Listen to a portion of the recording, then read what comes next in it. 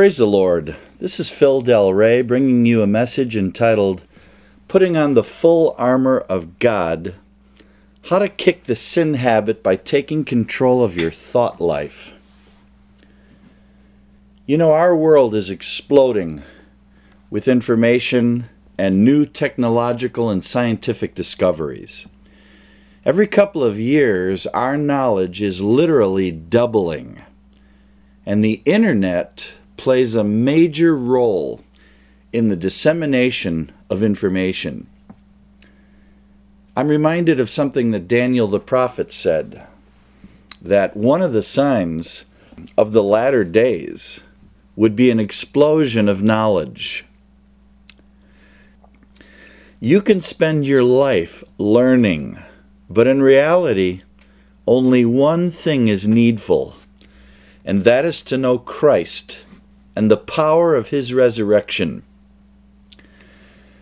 In the book of Ephesians chapter 1, beginning in verse 17, the Bible says that the God of our Lord Jesus Christ, the Father of glory, Paul is praying that God might give you the spirit of wisdom and revelation in the knowledge of Him, that the eyes of your understanding would be enlightened, that you might know the true hope of His calling and the riches of the glory of His inheritance in the saints, and what is the exceeding greatness of His power toward us who believe, according to the working of His mighty power, which He, that is God, worked in Christ, when He raised Him from the dead and seated Him at His right hand in the heavenly places, far above all principality and power and might and dominion, and every name that is named, not only in this age, but also in that which is to come. Paul speaks of knowing Christ and the power of His resurrection in the book of Philippians as well. What is this power of the resurrection that Paul is speaking of? It's the power that raised Jesus from the dead, as we just read about in Ephesians chapter 1. And it appears from that text that it's as if all the hosts of evil were determined to keep Jesus in the tomb. But God's mighty power defeated this infernal army by raising Christ from the dead. And that same power is placed at the disposal of all believers, according to Ephesians 1:19, and it is appropriated by faith. The power that I am speaking of is the power to live a victorious Christian life, to live victorious over sin. In 1 Timothy 6:16, the Word says that God gives life to all things. He alone possesses immortality, and He dwells in unapproachable light. What an incredible thought, that God dwells in unapproachable light. 1 John 1:5 says that God Himself, He is light, and in Him is no darkness at all. These are not only real truths, but metaphors. Light and darkness are metaphors for good and evil. Nothing impure or unclean can stand in the presence of God. According to Isaiah 59, sin is what separates us from God. Therefore, knowing what sin is one of the greatest things you could ever know. God hates sin. Sin results in death. And the fact of the matter is that when an unbeliever stands before God on Judgment Day, he will be charged with murder. He will be charged with murdering the Son of the living God. It was our sins that nailed Christ to the cross. We all participated in the murdering of Jesus Christ.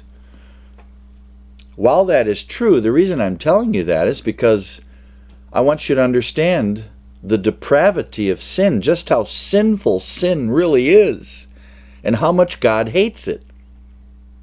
We must learn to love only God and hate only sin.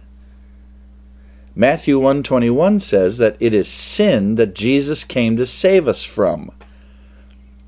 That's an incredible thought. He didn't come to save us from hell, he came to save us from sin. If he saves you from sin, then he saves you from hell. But the idea that he came to save us from sin is here and now. Romans 3:23 says, we have all sinned and fallen short of the glory of God. The glory meaning his perfect standard of righteousness and holiness. We are all sinners by nature. That is, we were born sinners. We inherited the sin nature from our father, going all the way back to Adam and Eve. We're all sinners by nature, and we're all sinners by choice. There is the sin of commission, that is, sins that we commit, and there's also such a thing as the sin of omission. Those are the things that we should have done that we didn't do. James 4:17 says, therefore, to him who knows to do good and does not do it, to him it is sin. What is sin and where did it come from? 1 John 3:4, I'm taking this verse from the King James translation. 1 John 3:4 says, sin is the transgression of the law. He's talking about the 10 Commandments. And if you're not sure of that, take a good look at Matthew chapter 19. Take a look at Romans 3:20, 3:31, Romans 7:7, Romans 7:12 through 14, Galatians 3:24, and many other verses. What is sin? It's the transgression of the law. Where did it come from? The first sin in the universe began when Lucifer, the most created of the perfect, the most beautiful of the angels, perfect in beauty and full of wisdom, it says, became discontented with his position and wanted to usurp the authority of God. 5 times Lucifer said, I will exalt myself above the throne of God.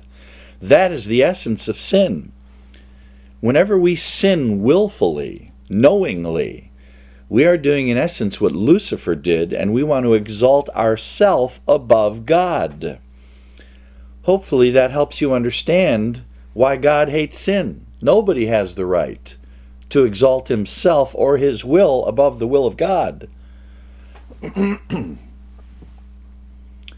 Sin began with Lucifer, and on this planet with man it began in the Garden of Eden when Adam and Eve did essentially the same thing that Lucifer did and wanted to be like God. So how do we kick the sin habit? Principle number 1. Deliverance from the guilt, the power, and the condemnation of sin is a work of grace. A work of grace is something that Christ does in you and through you. Paradoxically, your part must be factored in. Now let me back up just for a minute. I said deliverance from sin is a work of grace. It's deliverance from the guilt, that is the past effect of sin, deliverance from the power, here and now in the present, and from the condemnation of sin. The condemnation of sin is what unbelievers will receive when they stand before the great white throne judgment and are finally condemned for unbelief and for murder. So Christ wants to deliver us from the past, the present, and the future effects of sin. It's also crucial that you understand that one of the things that separates Christianity from all other so-called religions is the fact that we are saved by grace alone, through faith alone, through Christ alone, plus nothing. Our good works, our changed attitudes and habits are the result of our salvation, never the cause of it. It's His kindness that leads us to repentance. The idea that Christ died on the cross to pay for our sin is an incredible thing to contemplate. Matthew 1:21 says, "They shall call His name Jesus, for He shall save His people from their sin." That name in our English translation, Jesus, in the original Hebrew was actually Yeshua, which literally means God is salvation. Grace was personified when Jesus Christ came in the flesh. In other words, grace put on flesh and bones. In Titus 2:11, the Word of God says, "For the grace of God that brings salvation has appeared to all men, teaching us that denying ungodliness and worldly lusts, we should live soberly, righteously, and godly in the present age, looking for the blessed hope and glorious appearing of our great God and Savior, Jesus Christ, who gave Himself for us, that He might redeem us from every lawless deed, and purify for Himself His own special people, zealous for good works." Grace teaches you to say no to ungodliness and worldly lusts. Grace is one of the most beautiful truths that has ever been presented to the mind of man. The word grace from the Greek is charis. It not only means unmerited favor, in other words, a blessing and a gift that is not earned. It's a gift. But it also means the divine influence upon the heart and its reflection in the life, including gratitude. In other words, grace is God's influence upon your heart to love and want to obey Him. The word charis also means goodwill, loving kindness, favor. It's used of the merciful kindness by which God, exerting His holy influence upon the souls of men, turns them to Christ, keeps them in Christ, strengthens them in Christ, increases them in Christ, and in knowledge, affection, and kindles in them the exercise of Christian virtue or moral excellence. Grace is the spiritual condition of one who is governed by the power of God and His divine grace. Grace is the spiritual condition of one who is governed or ruled by the power of divine grace. In John 15:5, Jesus said, "I am the vine, you are the branches. He who abides in me, and I in him, bears much fruit, for without me you can do nothing." When Christ says, "I am the vine, you are the branches. Apart from me, you can do nothing," friend, He is saying you draw your life from Christ. Friend, it wasn't the nails that held Christ to the cross. It was His love for you and for me. In Romans 2:4, the apostle says, "Do you think lightly of the riches of His kindness and forbearance and patience, not knowing that the kindness of God leads you to repentance?" So again, principle number 1, deliverance from the guilt the power, and the condemnation of sin is a work of grace. It's something that God does in you and through you. Principle number 2 is the paradox. While deliverance from sin is a work of grace, paradoxically, your part must be factored in. Nobody makes you sin. In Galatians chapter 5, verse 22, we learn that the fruit of the Holy Spirit, one of the manifestations of the Holy Spirit in your life, one of the genuine marks of a work of the Holy Spirit in a man's life, is love, joy, peace, patience, kindness, goodness, faithfulness, gentleness, and self-control. There's another paradox. The fruit of the Holy Spirit is self-control. How do we learn to control ourselves? In Ephesians chapter 6, verse 10, the apostle talks about putting on the armor of God every day. Friend, we need to put on the armor of God every day because you have 3 primary enemies that would like to keep you in bondage and out of heaven. Your 3 enemies are the world, the flesh, and the devil. The fashion of the world is against you walking with Jesus Christ. Your own flesh will fight you until the day you die. I'm reminded of D.L. Moody, who said, the one man who's caused me more trouble than any other is D.L. Moody. We are our own worst enemy. Your own flesh will cry out for sin and lust. The world is against you, your own flesh is against you, and the devil himself wants to steal, kill, and destroy you if he can. The world and the flesh and the devil are against you, but have peace, my friend, because the Father, the Son, and the Holy Spirit are for you, and those who are with us are far more than those who are against us. In the Old Testament, when the Israelites came into the Promised Land, while God promised them the land, they also found out that they would have to fight their enemies in order to take possession of what God had promised them.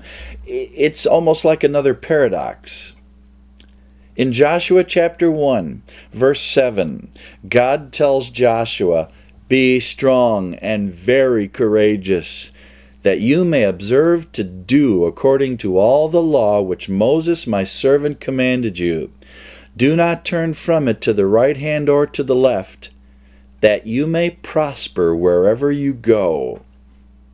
God, in other words, is going to empower Joshua to win the battles that he faces. The contingency is that he must obey God's word. He must obey the Lord. He must not turn to the right or to the left. And the promise is that he would prosper wherever he went. God promised them victory if they would obey his commands. And his commandments are not burdensome. They would be defeated if they did not follow God's commandments. So what is your part?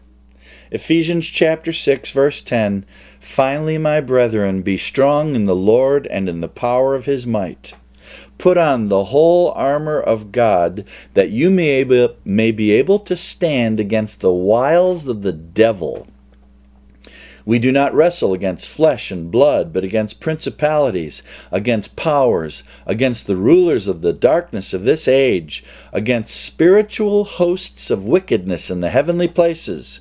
Therefore, take up the whole armor of God, that you may be able to withstand in the evil day, and having done all, to stand. Stand therefore, having girded your waist with truth, having put on the breastplate of righteousness, and having shod your feet with the preparation of the gospel of peace. Above all, taking the shield of faith, with which you will be able to quench all the fiery darts of the wicked one, and take the helmet of salvation and the sword of the Spirit, which is the Word of God, praying always with all prayer and supplication in the Spirit. How to use the armor in spiritual warfare begins in verse 14. Stand therefore, having girded your waist with truth, having put on the breastplate of righteousness. This is how you are strong in the Lord and in the power of his might. You put on the belt of truth every morning. Paul was thinking of the Roman soldier as he used this illustration. The Roman soldier's foundational piece of equipment was the belt, which held the breastplate and which held on his sword. The first thing he had to put on was the belt. And you must decide every morning when you get out of bed, you are going to wear the belt of truth and the breastplate of righteousness. It is fascinating that this spiritual armor of Ephesians 6 is also the same armor that Jesus wears when he returns to this planet in power and in glory. In Isaiah 59:17, it says, He put on righteousness as a breastplate and a helmet of salvation on his head. He put on the garments of vengeance for clothing and was clad with zeal as a cloak. The belt of truth and the breastplate of righteousness. In John 8:32, Jesus said, You shall know the truth, and the truth shall make you free. In John 14:6, Jesus said, I am the way, I am the truth, I am the life. No one comes to the Father except through me. Jesus is the belt of truth that you must put on. Truth and righteousness are the foundation of God's throne. Psalm 89:14. Righteousness and justice are the foundation of thy throne. Loving kindness and truth go before thee. God's throne can never be toppled. It can never be overthrown. God's kingdom will endure forever and ever without end, because the foundation of his throne is righteousness and justice, loving kindness and truth. The foundation of your life must be truth. When he speaks of the belt of truth and the breastplate of righteousness, he's talking about character. Behavior is how you act in public. Character is what you are when no one is looking. 2 Peter chapter 1 says, Add to your faith virtue, or moral excellence, and to virtue, knowledge. So, before we are even to add knowledge to our faith, Peter tells us that the first thing you add to your faith is moral excellence. Friend, please commit Philippians chapter 4, verse 8 and 9 to memory.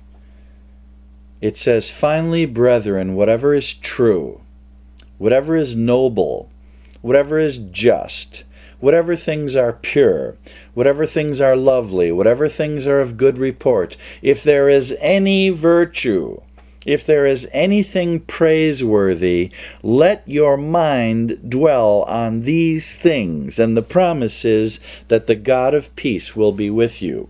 Friend, it begins in your mind. Sin begins in your mind, and you must run everything you are thinking through the grid of Philippians 4:8. If what you are thinking is not true, if it's not noble, if it isn't just, if it isn't pure, if it isn't lovely, if it's not a good report, if it's not something you'd want to share with Jesus, if it's not virtuous, if it's not morally excellent, if it's not worthy of praise before God, then you have no business entertaining that thought in your mind. This is where victory begins, in the spirit of your mind. 1 Corinthians 3:16 says, "Do you not know that you are the temple of God, and that the Spirit of God dwells in you?" In the Old Testament, the physical temple was divided into 3 distinct sections: the outer court, the inner court, and the Holy of Holies. If you are now the temple of God, then I believe your body represents the outer court, your mind represents the inner court, which the inner court was reserved only for Jewish believers, and your heart would be the Holy of Holies. We are told to guard our hearts. Inside the Holy of Holies, nothing impure or unclean could enter, because God Himself appeared in the Holy of Holies. In Psalm 119:11, the psalmist said, "Your word I have hidden in my heart, that I might not sin against you." In Joshua 1:8, God said to Joshua, to guarantee good success, "This book of the law shall not depart from your mouth, but you shall meditate in it day and night, that you may observe to do according to all that is written in it. For then you will make your way prosperous, and then you will have good success." Friend, there's no getting around it. The better you know the Word of God, and by the way, it's not how much you know, it's how much you apply that counts. So, the better you know and apply the Word of God, the better you know the God of the Word. How does knowing the Word of God help me? Hebrews chapter 4, verse 12 tells us that the Word of God is living and powerful, sharper than any two-edged sword, sharper than any other weapon, piercing even to the division of soul and spirit, joints and marrow, and is a discerner of the thoughts and the intents of the heart. God says His Word is alive. Whether it's His spoken word, such as in Genesis when God said, "Let there be light," and there was light. Whether it is the written Word of God or the spoken Word of God, it is still the Word of God, and His power has never and will never diminish. His Word is alive, and it is so powerful. It is sharper, in other words, more effectual, more effective than any two-edged sword. What does a sword do? A sword separates things. In the hands of a surgeon, it can mean healing. In the hands of a warrior, it can bring death. It separates disease from healthy cells, and it separates life from death. There is no sword, there is no weapon, nothing is more effectual at separating than the Word of the living God. And God wants to separate you from your sin. God wants to deliver you from the guilt and the power of sin. One of the ways that God's Word works and produces this new life in you is by giving you spiritual eyesight. It produces in you the ability to see things in light of eternity. Most people can't see past the immediate, and they only live for this day. Their gods are their bellies. They live to satisfy their 5 senses, and they have no concept of eternal life. But God has put eternity in your heart. In Hebrews 4:13, God says there is no creature hidden from His sight, but all things are naked and open to the eyes of Him to whom we must give account. Friend, you may think you're getting away with something, but I guarantee you there's at least one other person who knows. and to realize that there is no way you can hide from God, not a thought. When God's Word says that it is able to discern between the thoughts and the intents of the heart, God not only knows what you're thinking and what you're doing, but He knows why you're thinking it. He knows your thoughts and your motives. To realize that we will stand before God and give an accounting to Him of everything we have ever said, everything we have ever done, and every thought we have entertained is very sobering. So we must live in light of that fact. Who would commit a crime with a policeman standing right next to him? God sees all. God knows all. How do we get delivered? It's a work of grace. Verse 16, Hebrews chapter 4 still. Let us therefore come boldly to the throne of grace, that we may obtain mercy and find grace to help in time of need. Deliverance from sin is a work of grace, and paradoxically, our part must be factored in. Let's go back to our part. James 1:14. Each one is tempted when he is carried away and enticed by his own lust. And when temptation conceives, it brings forth death. Friends, the victory is won right here. To be tempted is not a sin. Jesus was tempted, it says, by the devil in Matthew chapter 4, but He committed no sin. When you realize that you are entertaining a sinful thought, what James is saying here, each one is tempted when he's carried away and enticed. Carried away, he means in your imagination, being carried away in your mind. You're tempted to sin, so you begin to think about it and imagine it, and then carry it out in your own mind. Friend, when you realize you're being tempted to sin, that is the opportunity to go to the throne of grace, to find grace to help you in your time of need. When you are tempted to sin, that is the opportunity to pray and ask God to give you self-control. You cannot entertain sinful thoughts. Going back to Philippians chapter 4, verse 8, finally, brethren, whatever is true, if it's not true, you have no business thinking it. If it's not noble, you have no business entertaining that thought in your mind. If it's not excellent, if it's not worthy of praise, then you must reject that thought. Your mind is not a garbage dump, it's a temple.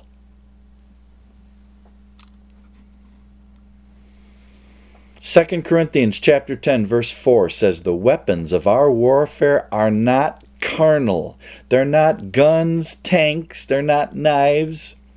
The weapons of our warfare are mighty in God for pulling down strongholds, casting down arguments, and every high thing that exalts itself against the knowledge of God, bringing every thought into captivity to the obedience of Christ. The old adage is true, sow a thought, reap an action. Sow an action, reap a habit. Sow a habit, reap a destiny. Galatians says, do not be deceived. Whatever a man sows, this shall he also reap. If you sow to the flesh, you shall of the flesh reap destruction. But if you sow to the Spirit, you shall of the Spirit reap everlasting life. These are the secrets, my friend, to gaining power over sin. Whatever a man sows, this shall he also reap. You know, the Bible said that 2,000 years ago. It wasn't until our day that we realized that for every action there's an equal and opposite reaction. If you push enough hot air through a jet engine going one way, the plane will go the opposite way. And God warned us, whatever you sow, you shall reap. Next step, walk with wise men. Proverbs 13:20.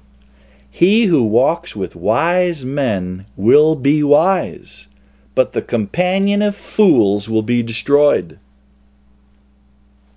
One of the biggest killers of spiritual growth is the television set. The vast majority of the stuff that spews out of that thing is poison. And I'm not talking about legalism, I'm talking about holiness.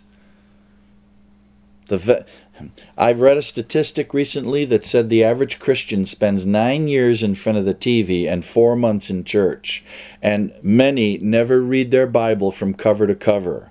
Well, if you walk with wise men, you become wise, but the companion of fools will be destroyed. In 1 Corinthians 15:33, God warns us again, do not be deceived. Bad company corrupts good morals. The television set, the vast majority of the stuff that comes out of that thing is bad company that corrupts good morals. It appeals to the lust, to greed, and pride. In Proverbs 12:26, it says, the righteous should choose his friends carefully, for the way of the wicked leads them astray. Friend, if your television time is more than your Bible time, then your television set is an idol. And an idol is an abomination to God. Idolatry is rival worship. And whatever you like to spend your free time on most, that is your God. I love a quote that I found from Susanna Wesley, the mother of John and Charles Wesley. She said, would you judge the lawfulness of a pleasure? Take this rule. Whatever weakens your reason, impairs the tenderness of your conscience, obscures your vision of God, or takes away the relish of spiritual things, or increases the authority of your body over your mind, to you that is sin. The Bible says whatever is not of faith is sin. I would encourage you, flee from these things, O man of God. Be done with lesser things. You are not the product of a broken home, a devastated economy, a world in the upheaval of war, a minority group, a family of drunkards, or a poverty-ridden neighborhood, or whatever other excuse you might find. You are the product of your own thinking process. And whatever you are thinking about today is the cornerstone of your tomorrow. You are not what you think you are, but what you think you are. We are what we are, and we are where we are because of what we have allowed to go into our minds. We change what we are, and we change where we are by changing what goes into your mind. We are called, according to Romans 12:1, be not conformed to this world, but be transformed by the renewing of your mind. How do you renew your mind? You fill it with the Word of God. As the psalmist said again, I have hidden your word in my heart that I might not sin against you. In Matthew 6:33, Jesus said, seek first the kingdom of God and his righteousness, and all these things shall be added unto you. I would encourage you to go back over this message and make notes of all the scripture verses that I have mentioned. There are dozens more. I think of the verse in Isaiah where it says, He will keep thee in perfect peace, whose mind is stayed on thee. Keep your mind set on things above, not on things below, and the God of peace will be with you. Father, I pray for the spirit of wisdom and revelation to rest upon the listeners of this message. Oh God, give us the power that we need. Give us the grace that we need, the measure of grace that we need to walk in the light, to walk in the truth, to walk in a manner that is pleasing in your sight. Help us, O God, to take up the shield of faith with which we can extinguish all the fiery darts of the wicked one.